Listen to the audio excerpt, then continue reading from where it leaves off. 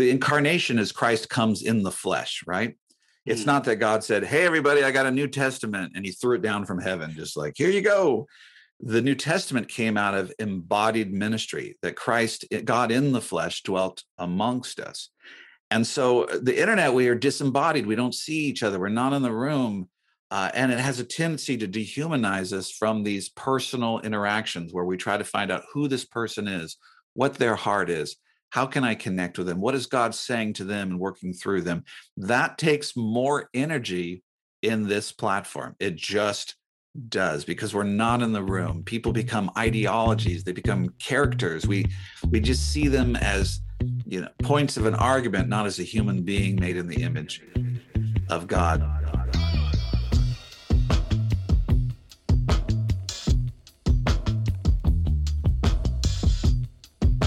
Well, hey, welcome. This is, what do we even call this again? The Pocket Pulpit Podcast.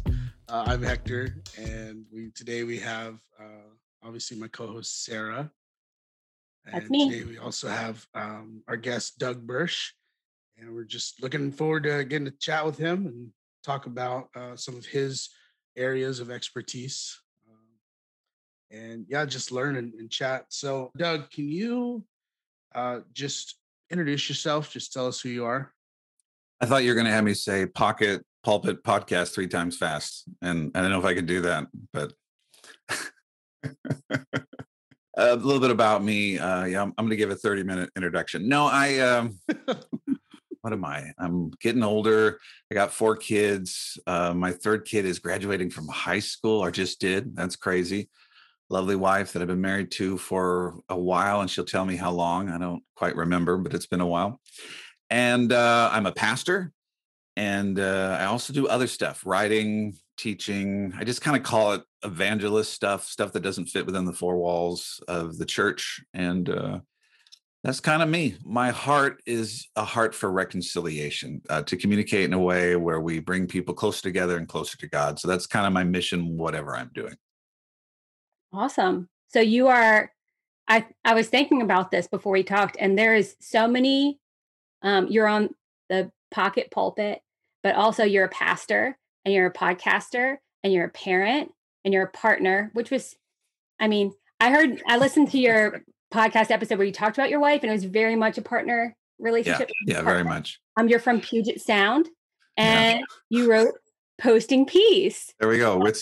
And when I preach, I never use alliteration, so I don't know what that's all about. But I forgot I didn't put the podcast. But the podcast is called Fairly Spiritual, so that's no P's in that. So, but it's I do a lot of little things. I don't know if I do anything well, but that's kind of how my mind is. I want to do 100 things at once, but also sometimes just hang out with the family and do nothing at all. So that's kind of how I vacillate. Mm-hmm.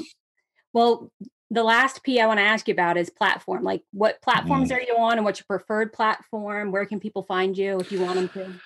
This is an interesting discussion. Preferred platforms. I'm on a lot of platforms. Some I do very little posting. So I have Facebook. Doug Bursch is Fairly Spiritual is kind of that generic page besides my private page. Then Fairly Spiritual is my handle on Twitter. Insta, I use it occasionally, but I don't know. My struggle is going between all those different things. I think a lot of us just kind of settle in one area, our groove. And so Twitter's the place that I settled in, but I think I have a LinkedIn profile because I was legally obliged to have one, and I just don't want to take the time to shut it down. And Pinterest is a thing, I think, and I have something there, but I have no idea how to use it. So it just exists there, just as a memorial to a time that I once thought it was wise to be on that platform. So that's where I'm at. Awesome. I don't understand Pinterest. I understand that it is social. I don't ever use it in a social way. Yeah. I just couldn't use it. I didn't know, people would explain it to me, and I still didn't understand what I was doing as I was doing. And why are we doing this? Which I'm sure is true with many platforms, but for me, I just didn't connect with it. Now I'm thinking about Pinterest and the ways to use it, but I'm sure we could find somebody. Absolutely. I bet. That really would be good, because I think some of us, we're not against it. We're not trying to even belittle it. We're just, tell me, I don't know how to do this thing. Am I doing it right? That's how I always feel whenever I do something there. And is this right? So I don't know if that's a good way to use it. Well, I mean, we're not experts with Pinterest, and Sarah and I really aren't experts in the social media that we're in. We're just trying things, but there are a lot of experts in different fields of social ministry. Doug, you are about as close as it comes to an expert that we've had a conversation with. So, can you tell us a little bit about your background with tech, social media? How does that impact? Just as you're shifting into being pastor and just using that and leveraging it? Sure, that's a good question. Probably the greatest expert we've met is some 12-year-old who just knows the technology better than everyone. That's For right. me, the area that I do have some expertise is I did my doctoral work in this, and I also worked in media in different contexts of how technology is influencing us, which is kind of a bigger issue than what is the latest platform. We don't know if Facebook or Twitter or anything will be around 10 years from now or 5 years from now. But the reality is technology is influencing us, and internet technology is influencing the way we communicate. So I come from a background where, as a pastor, just dealing with how technology is impacting people. I actually worked for an internet startup company way back when they had these IPOs launching and people were making millions of dollars off their stocks. And that was, early days where just the ability to stream something online was a profound thing where it didn't take a long time. But I worked with those early pioneers of this technology and kind of saw how they interacted with each other and some of the dysfunctional ways that they interacted with each other. And then I worked in radio, Christian radio, which, radio is kind of dying out there, but I got to see how that media or that medium influences people. And then with my doctoral work, I got interested in this concept of how much a medium influences our messaging. And I think this is what Christians need to understand. We sometimes have this idea, well, the message is the same, we just have a different platform. But the reality is these platforms change what we communicate and how we communicate. And any kind of medium, for instance, the printing press is a medium.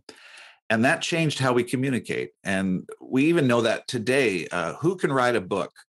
Well, people who are organized can write a book at some level.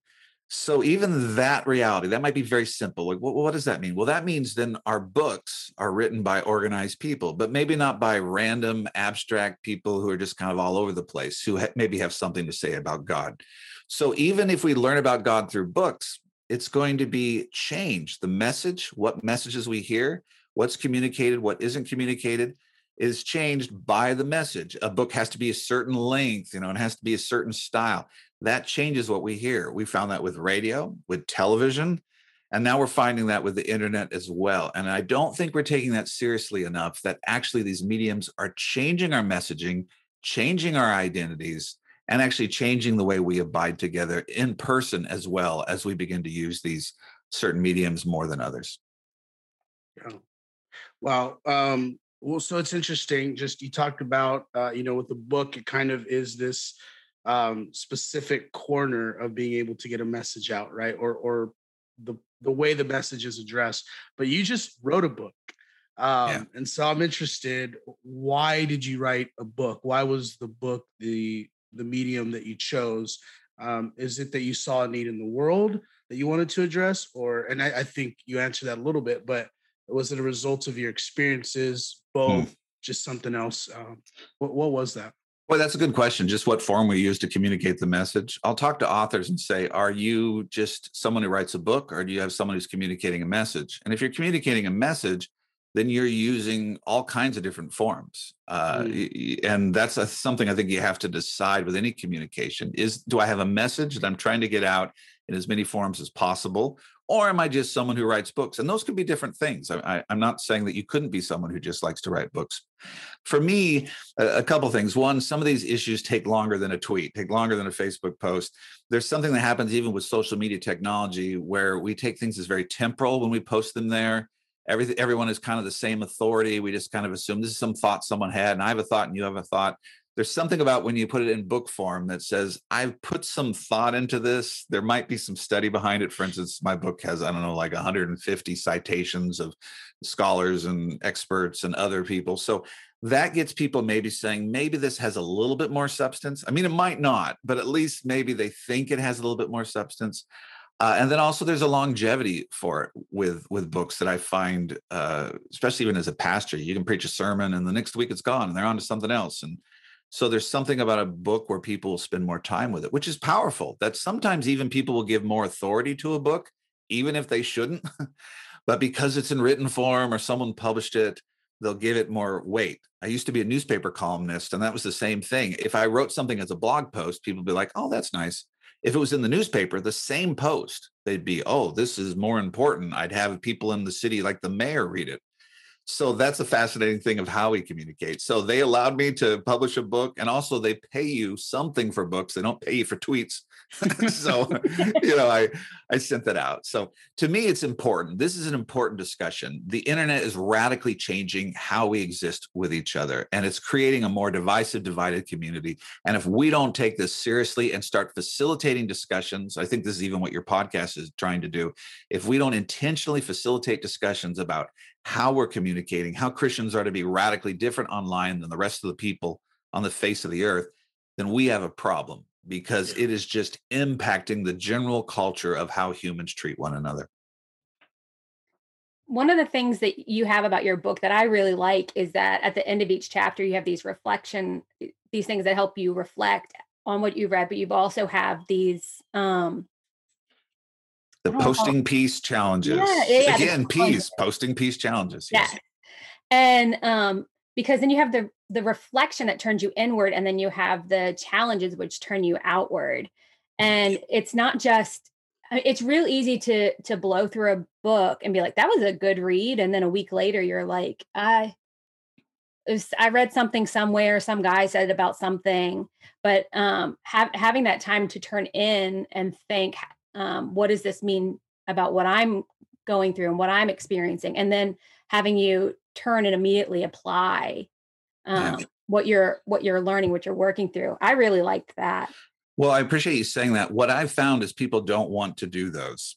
I personally believe this. I could be wrong in this, but people like to read books that confirm what they already know. Mm-hmm. So the best book, the books that do really well, and I'm not even saying these are bad books, but a book that's what's wrong with evangelicalism today. And there's a lot wrong with it. So that people who are upset with evangelicalism, they're like, yeah. And then they read the book and it confirms what they believe, and even more so. And they're just like, yes, you should read this book because it talks about all the things we're upset with.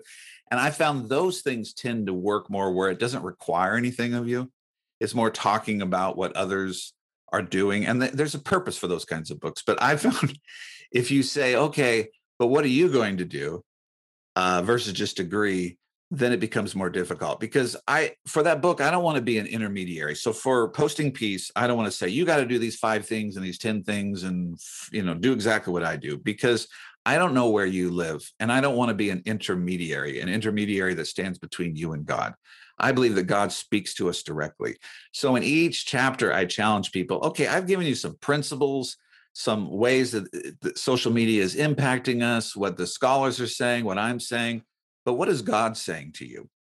And you have a unique calling and a unique ministry. And how are you going to respond to this message? Even as a pastor, I'm always reluctant to say, here's the things you need to do in response to what I've preached, because I don't know what you need to do. Mm-hmm.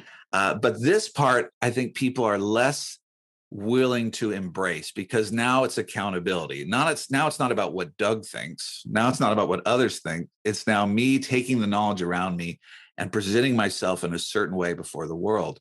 And that's threatening, because now people can look at you and they can assess what you're doing and how you're doing things. And so I put it in there to encourage people that even if you agree with me or disagree with me, don't we need to assess what we're doing? And to look at, because we can all get lost. We can all get caught where, what am I arguing about? What, at the end of the night, like, what was that about? Should I have wasted my day in that interaction? So that's the goal of those posting peace challenges, is to give people options. I give them a couple options to be able to apply what they've learned within their context. And their context and expression might be different than mine. But I would say, are you doing something? Because if you're not, you're just going to get pulled into the direction of our culture. So, well, then it doesn't, I write curriculum and that's like my jam. Okay. Yeah, and so no wonder that appeals to me. I'm like, that right there, I would put that in something. That's it. Well, don't you know that with the curriculum, right? Unless at some level the student is applying this to their life. I'm dyslexic, for instance, and you give me a bunch of laws and rules and regulations and things I got to memorize, and it just doesn't even make sense to me. At some level, I have to either see it modeled, and then I have to find a way to model it myself in my own way and give an opportunity to do that. Then the ideas stick with me; they become real. And I think that's a danger with preaching or teaching, and it's even the internet, right? We post these strong things like they should do this and they should do that, thinking we're going to change things. And sometimes you can change the world just by asking questions where people are applying it to themselves. What are you doing with your anxiety? How are you dealing with the fact that things seem to be very polarized? Then people begin to, in their own self, apply the principles they've learned. And then also they're willing to listen to your advice too, because you've actually brought them into the conversation, which I think is a part of good curriculum, where you figure out where the people are and where you are and find a way to connect between those things. And hopefully if you have more knowledge, you're bringing them in your direction. One of the things that in chapter 6, you share your testimony. You talk about how God gave you this overwhelming sense of peace, and that shaped you into being a peacemaker. And one of the things you wrote is Christians are not called just to be right, but to be reconciling. So I want to talk a bit about the tension that exists between our desire to be right versus God's call that we would be ministers of reconciliation. Yeah. I think this is one of the biggest issues, that we haven't determined the difference between being right and being reconciling. And I would think it's expressed in politics in one of the simplest ways to understand that. I talk about partisan versus political. Some people will say, well, Christians shouldn't be political. And I would say, I think I know what they mean by this, but Christians should be political in the sense of, we are in a nation where we vote for our leaders. You should be informed. You should have an informed opinion. You don't just say that name's pretty. You actually should have, at some level, a political understanding of the world around you. But what people are saying is not that we shouldn't be political, but we shouldn't be this partisan dynamic that isn't about reconciliation. It's just about winning. And so in a partisan dynamic, I communicate my side because I want my side to win, your side to lose. I want 50.1% of the vote. You go away. We have power. You have no power. So partisan politics is communicated with, we're on the right side. You're on the wrong side. It's the debate. You're a dummy. We're smart. That's not what reconciliation is. I communicate anything, even my politics, because I love the person. My goal is, I feel like I have some knowledge or truth that you don't have. I feel like maybe you've bought into a lie, or you're just confused or whatever. My goal is to communicate to you as if you are me, lost. I love you. I want to bring you into the light. I want to bring you into the life. I want to bring you into a reconciling relationship where you know the love of God and you know that I love you as I communicate my politics. As I'm saying this and people are listening, they realize that's not what's happening. And so Christians sound just like non-Christians. There's no different in their spirit. They're just as ridiculing. They're just as angry. They're just as vindictive. They're just proving their points and trying to win the argument. And they could care less about that person's soul. At least that's what it looks like in the way they're interacting. So we have to find the difference between that, right? My goal of communicating is, I love you. And if I don't love you, then I have to find a way to have God's heart as I communicate this truth, even if it's tough truth, even if it causes conflict. The goal of the conflict is because I want to help you, not that I want to win the argument. I was thinking this morning about reconciliation and the way Jesus modeled that. He came and he healed people. And he welcomed them into just deep, real relationship. I was thinking about when this father comes and is like, my daughter needs you. And he's on his way because this father has come and sought out just the best help. And they're on the way. And here comes this woman, and she's had the issue of bleeding. And so she has been cast out. She has been outside of community for all these years. And she is just a woman. She's probably had real loss of relationship. And so probably a lot of what drove her is not just this physical ailment, but the loneliness. Yeah. And she doesn't force herself. She just touches the hem of his garment. She doesn't force him to talk to her. She doesn't ask, is it right that I've been set aside? She just reaches out to him, and he turns and he looks for her, and he calls her daughter. This person he is on the way to another daughter, someone who has a father to speak for her on her behalf. And this woman doesn't have that. And so it's not just he meets her physical need, but it's this deep, he says, daughter, your faith has made you well, like this deep welcoming. And so, I think about when we interact with people online or when we interact with people in person, are we interacting with them like, I've got a mission, I've got to go help take care of what was asked of me? And if somebody comes up and interrupts us, which is a lot of the kind of the vibe of social media, it's like interruption. It's coming from left and right and all around you. You wouldn't know where it came from. Jesus turns around and says, where'd that go? And everybody's like, everybody's everywhere. I don't know what you're talking about. But when we have people coming at us from all sides, it's really easy to be like, to shoot them down and not to spend the time truly welcoming them the way that Jesus truly welcomed this interrupter. Yeah. Well, and he humanizes the situation. Even that story there's a crowd and Jesus says, who touched me? And the disciples are like, what do you mean who touched you? You're just surrounded by people. But that's not how Jesus sees ministry, a mob that needs something. He immediately humanizes and brings a woman out of the crowd. And then, she touches the hem of his garment, which is where the prayer tassels are. And probably she thought, this is how he prays. Maybe there's an anointing by just touching those prayer tassels. Just a way like, I don't deserve his personhood. I don't deserve words, but maybe I'll be just healed by that. And God humanizes it again, right? And says, no, you're like you said so well there, you're my daughter. I want to, in front of everyone, to bless you and to embrace you and to humanize you and to meet your need. And the internet is a dehumanizing platform, and it's a disembodied and disincarnate platform. The incarnation is Christ comes in the flesh, right? It's not that God said, hey, everybody, I got a New Testament, and he threw it down from heaven, just like, here you go. The New Testament came out of embodied ministry, that Christ, God in the flesh, dwelt amongst us. And so the internet, we are disembodied. We don't see each other. We're not in the room. And it has a tendency to dehumanize us from these personal interactions where we try to find out who this person is, what their heart is. How can I connect with them? What is God saying to them and working through them? That takes more energy in this platform. It just does, because we're not in the room. People become ideologies. They become characters. We just see them as points of an argument, not as a human being made in the image of God. So I think what you said there is so important. And that's the struggle for me, is because also, it's fascinating. Christ went away and he said, before you go out and minister, I want you to wait to be clothed with power from on high. And sometimes people are like, well, that means, superpower to do stuff. But ultimately, he says, wait, so that you actually are empowered with the Holy Spirit in my presence, so that you will witness me. He says, you will be witnesses to all the earth, right? Well, witnesses is not like I'm going to tell people about Jesus. It's that I'm going to see Jesus and be with Jesus, and others will see Jesus as they're with me.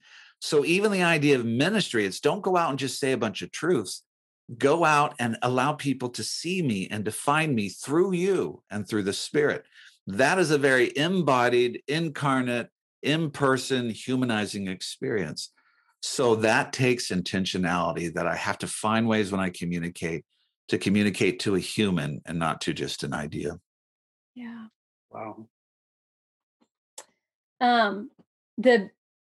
I hadn't thought about the prayer tassels, and that also speaks to me in this conversation, because one of the most effective things that I have tried, and that I have other people who've come alongside and they are doing this with me, is just once a week we ask people, how can we pray for you? Can I pray with you?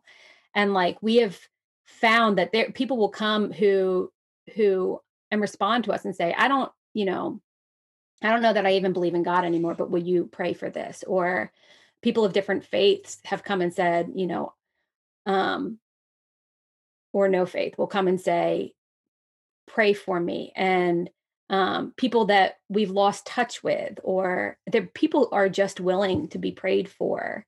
And Isn't prayer humanizing though? Isn't it like, because when you ask someone, can I pray for you? You're not saying you need to do this or that or this. It's tell me where you're at.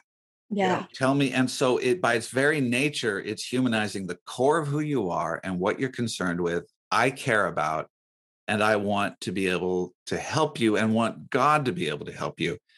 So wouldn't that be the most reconciling thing you could do? And even if people say no, and they generally are not offended. If they are offended, then that's probably the issue, and that's not a bad thing for them to be offended. But that's human, because they're assuming you have an expectation. If you say, can I talk to you? It's like, well, what are you going to talk about? Yeah. But can I ask you a few questions? What are you going to, all those things are threatening. But that's probably the most reconciling thing you could do with someone, right? Is there something in your life I could pray for? That what says acceptance? What says service? And also what says this is more about God than about me and my agenda? So that is powerful, isn't it? It is the nature of reconciliation to say God meets you at the heart of your need. And if you turn to him, he will be what you need for that situation. Yeah. And it puts it on God to follow through to solve these things. I'm not promising a solution that I'll fail to live up to. I'm talking to the God who can. And sorry, this is just good stuff. I interrupted you the last time. I just feel like I believe that God is always moving and working and active. And sometimes I think as Christians, we think our job is to start and finish the process. So we are arguing whatever our point is and trying to get across how you should view God. But I think we're probably more effective or impactful when we are just a way of love and truth that gives others permission to see, yes, God is working in my life. There's people looking from the corners. There's people where God is moving on their heart, where they are questioning things, where they know their life is like, I don't know if this is the right thing. They know maybe even the darkness in their life, but they don't know that they're loved. And so that idea to be able to be a safe place where you just love someone and you welcome them and you trust that God's moving in their life, you can have far more impact in a life like that. Then let's first see what's our view on the Trinity or something. Like when you start with that place, immediately there's a defensiveness of I have to defend where I'm at. If you start with the human and loving them, then they can be in process. They can be incomplete. They can be confused. And frankly, if you're honest, you're confused as well. And so you can express that part of yourself that I don't have it all together. And if you have it all together, then you need to get on your knees because you're delusional. You don't. And that's your problem. So anyway, this stuff to me really encourages me because I believe God is working, God is moving, and Christians can facilitate environments where we can be a part of that, where we can say, hey, I'm here with you as you're hearing God's voice and discovering God's leading. And I'm here to serve that process, not to overtake it or to become the process. So another thing that you have in the book, you talked about damming up streams, like putting rocks down. And I mean, I did that. I don't know if Hector, if you went down to streams and when you were growing up and, put the rocks and you stop it and you redirect the flow. Good. That's glad to hear it's relatable across the ages. Because we could do it as kids. We're like, we can stop this stream. If we all just put a bunch of rocks, we'll stop the flow of the water. It'll be amazing. Yeah.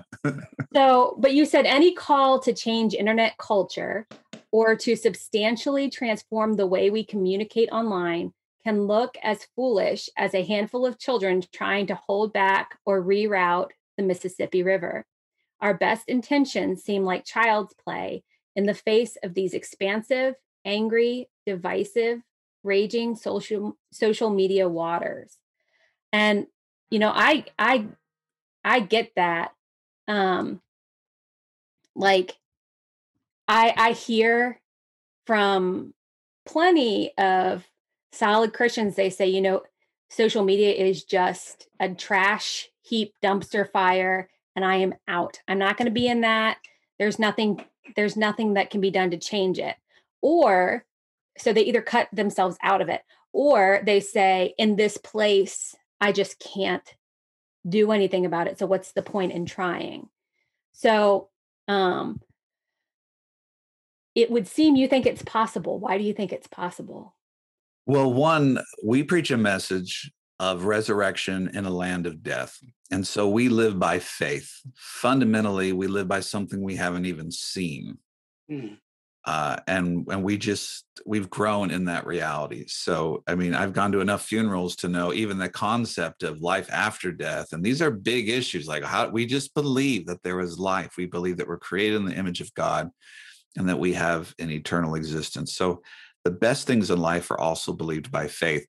I think the world is terrible. And I talk about all the terrible things that are happening. But the same thing with the internet is the same thing we could do with this world, right? And I see Christians doing that. Christians isolate in their Christian community with their Christian music and their Christian stations and their Christian content with their Christian friends, talking about their Christian ideas and waiting for Christ to return. I think that is a waste of the kingdom. Jesus tells us to go after the lost sheep. And so we have permission to go after the lost. And I like that he says, one lost, leave the 99 for the one that's lost. I don't know if we'll succeed. I think I'll stand before the Lord, and I don't know if I will have done well in the world's eyes, but I'll say I didn't bow down. You know, I didn't bow down. I didn't work for what rusts and corrodes and fades away. And I have to live that way. Most of the things I've done in my life are not successful. I have a little church is, 60 people, 70 people. And I get it. Yeah, that's every church has value. But in the eyes of others, it's not successful. And I don't know how my books are going to do, but I don't think I'm going to be a best-selling anything. But I have to do what the Spirit of the Lord has put in my heart, because we have a God that's full of so much love that he's willing to leave the 99 to rescue the one. And I think that's God's heart in us. And if we open ourselves up to that, he'll show us how to minister in a world that we feel like sometimes is falling apart. And we all do that. We all look at things and go, this is hopeless. And how do I even begin? And God humanizes the situation where we find one. And isn't that the power of social media? I can find one. I told my wife this last night. There's a lot of abused people who follow me on Twitter. And they follow me because I did things like validate them and say, I'm sorry you were abused and sinned against, and I believe your story. And I said to my wife last night, I shouldn't have so much influence in these people's lives, but it's because very few people are willing to listen to them. I said there should be thousands of pastors and thousands of leaders who are comforting and encouraging and advocating for them, because I'm not this huge advocate. I'm not doing this big crusade about abuse. I just occasionally write something nice. I'll write a direct message that says, I see you're having a hard day. I'm praying for you. I'm sorry you're being re-traumatized by these people. But that has to be enough. That has to be enough. I don't know if it's 5 people, if it's 4, if I can influence the life of one person. And by the way, you can influence generations through one person. Yeah. Then that's enough. And people who say, well, I'm just going to give up on social media. Well, you're giving up on a lot of people. Now, if for your own mental health, you can't do that, I get that. If for your mental health, it's just harming you and you need to step back from social media, you do that. God understands.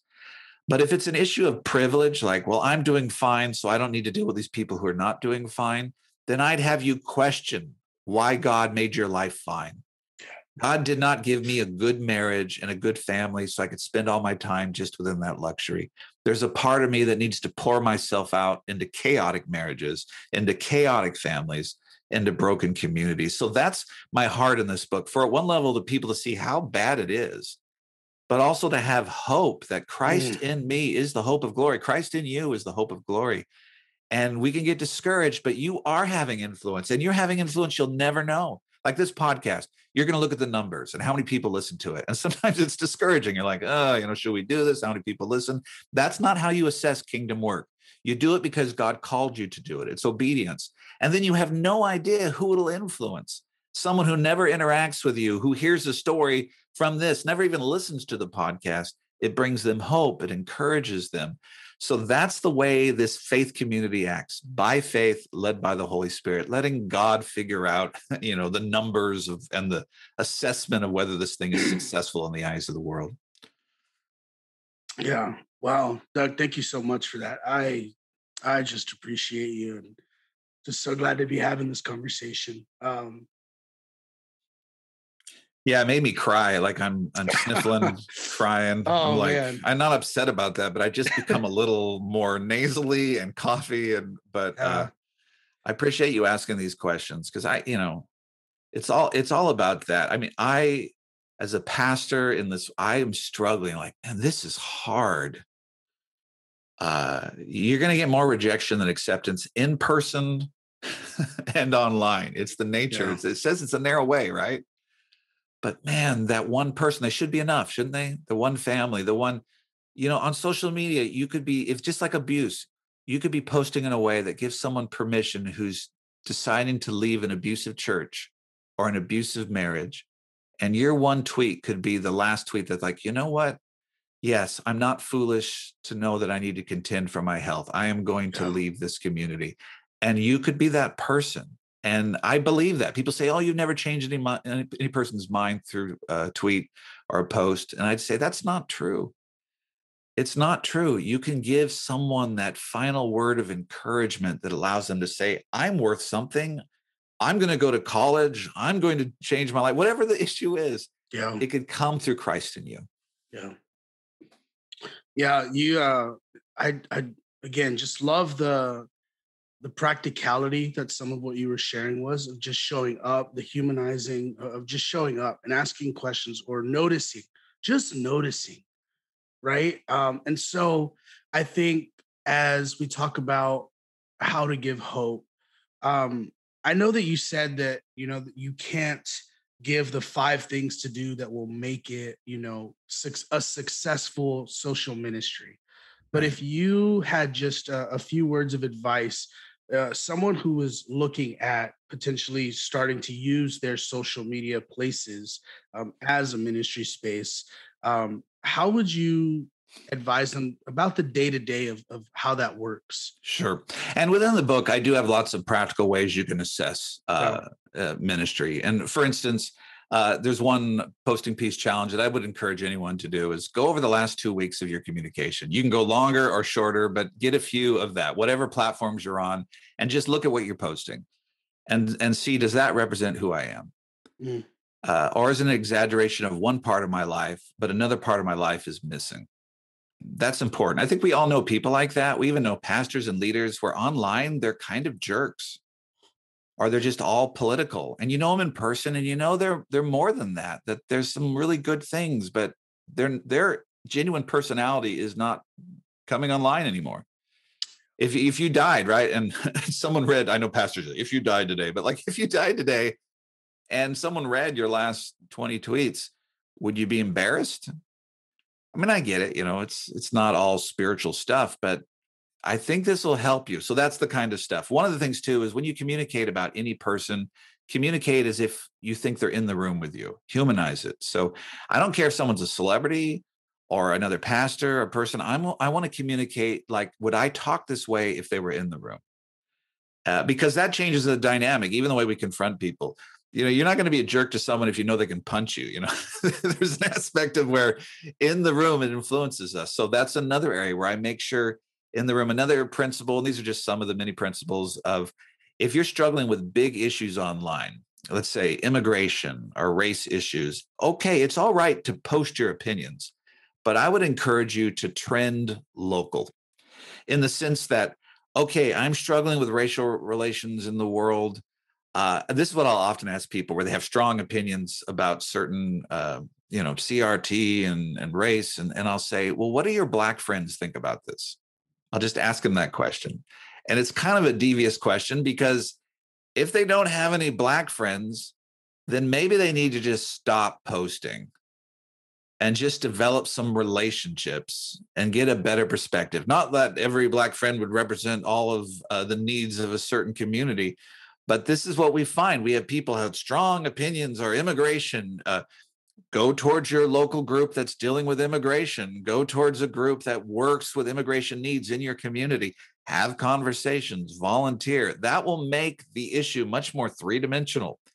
It'll also get you some people that you might love, and so you might speak differently in these mm, sweeping statements. So to me, it helps me also with the chaos, because I don't think we're supposed to be aware of everything all the time. We're just not. We just can't take that. And so there's garbage going on all around us, but probably what we have the most influence with is the stuff that's happening in our neighborhood and in our cities. So the injustices that aren't trending, the people who are hurting that you can actually bring a meal to, or you can actually just talk with and connect with. So that helps humanize things as well, to trend local. And one of the other ones too is I do believe we're supposed to be spirit led, and that means we pull away from the crowd as Jesus did, spend time with the Father, and then decide what to do based on the Father's leading. Jesus started ministry in Capernaum, and he was very successful. And he went away to be with the Father. And the disciples were like, "Where are you? Everybody wants to see you in Capernaum." And Jesus says, "You know what? I need to go other places." And this really touches me as a pastor, because if I was having revival in Capernaum, I wouldn't leave Capernaum. I'm like, God's with us. Let's just do the World Outreach Center in Capernaum. But Jesus, even when he's successful, is like, no, I'm not going to go based on whether it's a good interaction or a bad interaction. I'm not going to take my next step based on what God has created or what hasn't been created. I'm going to be spirit led. And we need to do that as well, because I could also just interact with people who feed me and hide out in these communities that are really fun and people praise me for what I do. But if I stop, the Holy Spirit might say, I don't want you just to stay in Capernaum, Doug. I want you also to go to these other people and engage in other discussions you don't want to engage in, and be with people that are more complicated to be with. So the spirit-led reality allows me to leave the room or stay in the room, and to be okay if someone else leaves the room led by the Lord, and I don't feel condemned. That's what they're supposed to do, but I'm supposed to stay here. So it's the walking out of all of this is messy. Yeah. And so I don't want to, I want to make sure that we touch on what happens when it doesn't work out. So do you have an example or a story about a time that you failed at posting peace, that maybe despite your best efforts, it just couldn't be salvaged, and what you learned from that? Well, the word is key, learn, isn't it? Mm-hmm. Are we learning, or are we so defensive we can't learn? I remember the first time someone accused me of mansplaining. For those who don't realize what that is, just ask a man and he'll explain it to you. But well, let me tell you, Doug. Yeah, that's right. I tell you. No, what you do is you wait for the female in the room to explain it, and then you go, what she really means, and then you say what. So I'm a sensitive man. I'm not a mansplainer. I'm an advocate of women. And so the first person who did this, and by the way, whether they were right or wrong, I can't even remember. But my first instinct was to defend, right? By the way, defending against mansplaining doesn't go well. There is a catch-22 that even if you aren't mansplaining, you are. If someone views you as that, that's how they view you. And you can say otherwise, but you got to be okay with the Lord. Well, in that interaction, I immediately got defensive, and the person was really good at arguing. And then in the middle, I just realized, you know what? I just got to say, I'm sorry that whatever happened here, that's how I'm coming across. And my goal isn't to win the argument, but for this person to know that I respect them and I know who I am. What can I say genuinely true? And I said, I am sorry. I'm clearly not doing this right. I want to learn. I want to grow at this. Thank you for expressing that. Well, that helped me with the next interaction. The next time someone was either bringing up or at some level saying something like that, immediately, instead of being defensive, I went to validate that, say, I'm sorry, I don't want to do that. So let's find a better way to communicate here. Or more, I'm just going to do listening. Often when someone says mansplaining, it's also just an issue of, I just need you to hear me. I don't need you to fix me. And by the way, my wife could tell you that idea. I don't need you to fix me. I don't need you to do anything, but just listen. Can you just listen to me and respect my opinions and respect who I am? And so I learned from that. I talk about in the book about dealing with trolling behavior, that it's totally appropriate that when someone is harming you, to block them and mute them. And so this is what I do with that. If someone comes on really strong, and as a pastor, sometimes people attack me because I'm part of a category. So they don't know me. And the first thing is all you pastors are in it for the money. And it's funny because I'm bivocational. We've always barely made it financially. And I want to argue against that. I want to say, you don't understand. But they'll be really hostile and negative. And what I do when someone's like that, my first statement is to humanize. I'll even say things like, are you trying to hurt me? Because these things kind of hurt. I'm just a person. I'm just interacting. I'm not trying to fight with you.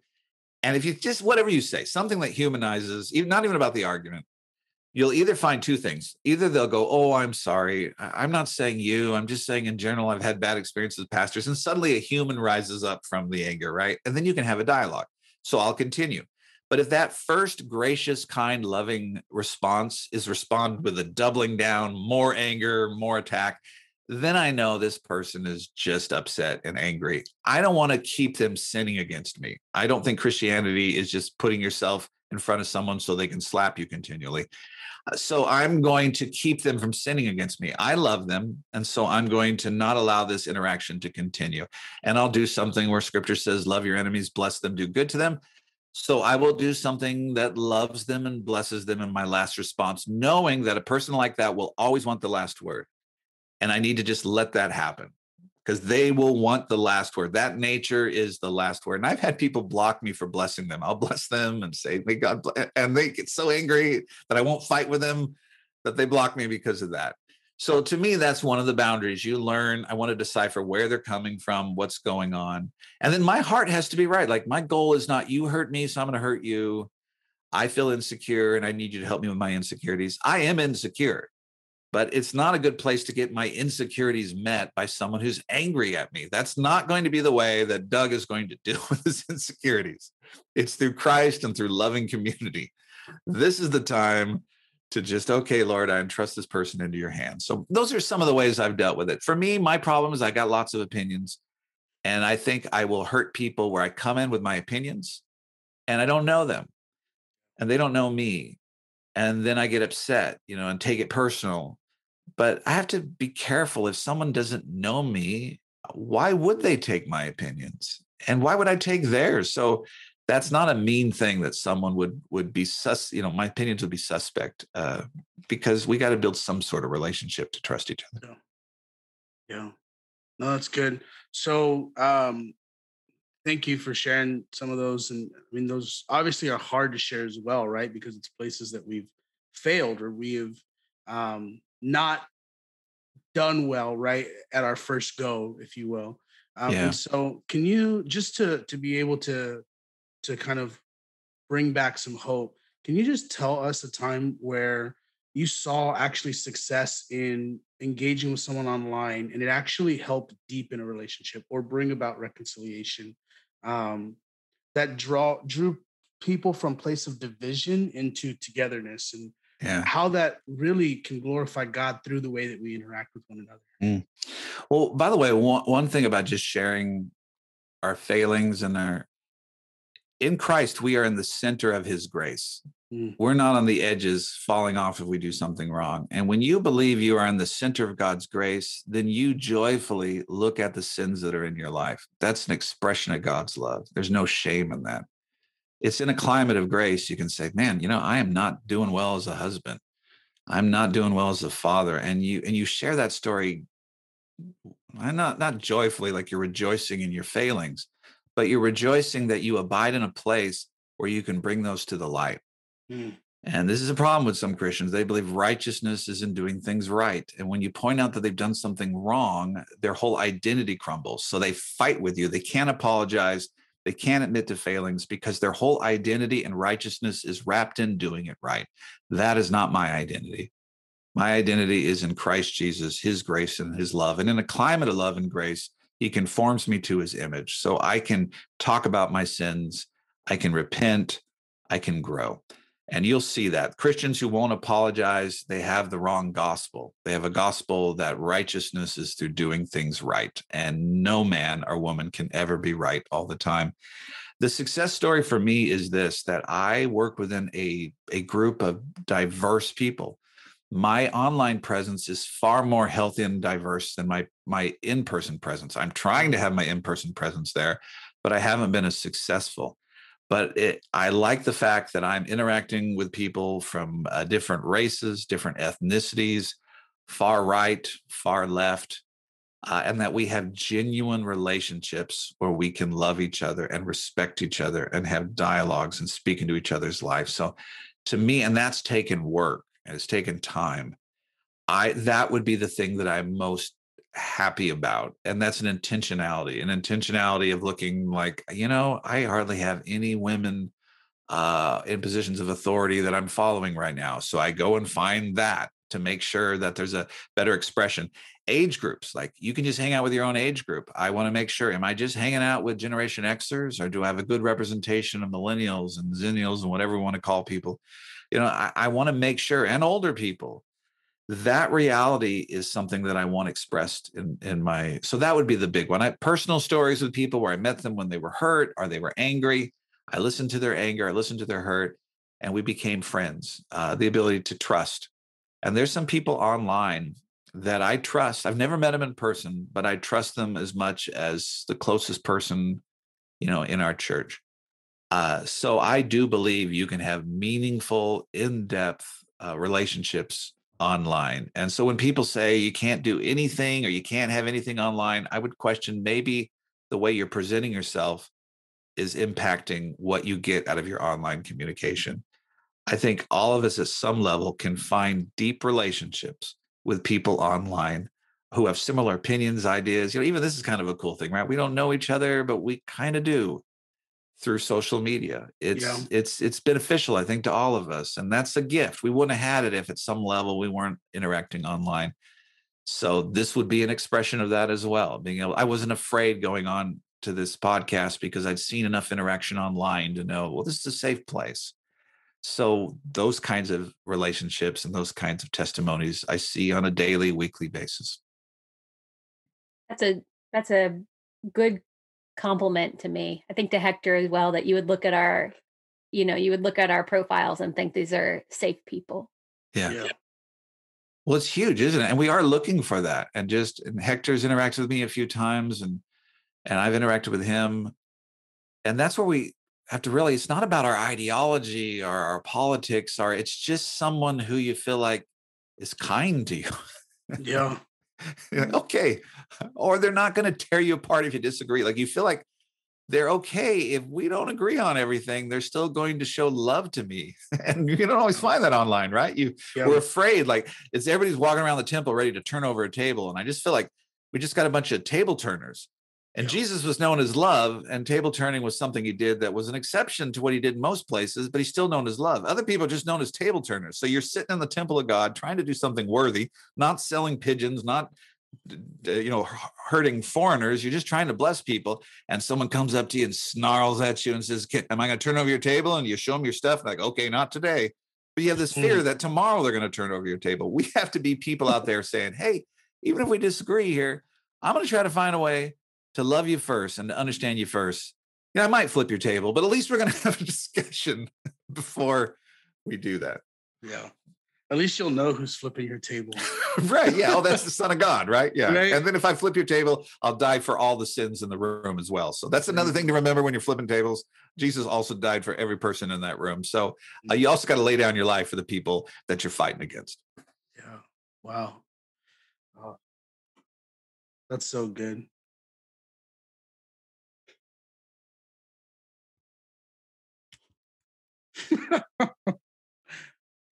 Well, do you have any? We are at and beyond. We shoot for one time, and we always overshoot. Have any closing thoughts? One, just thank you for what you're doing, and I do want to encourage you. The strength of the age we live in is anybody can create content. I don't mean that flippantly. It's like we can create content. I self-published my first book. My second book is being published by a publisher, but I consider them both works that I'm proud of. I just want to encourage anyone listening to this is that we do well when we do what God has placed on our heart.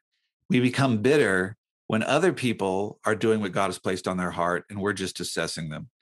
I think often where we're assessing people and disgruntled with people often has to do with giftings that we're not using. So if you're upset with a pastor or preacher you just don't like how they're preaching and teaching, okay, that's fine. but maybe you also need to start communicating that what's happening is you don't have an outlet for your voice. So do the podcast, write something, post something, talk to someone, because it's so much more redemptive to have something flowing out of you versus just reacting to other things. Yes, there's sins to react against. Yes, there's bad pastors, bad leaders. That's fine. But if we're just doing that, we grow bitter and disgruntled. We were made at some level to be vessels of God's glory, to emanate his beauty.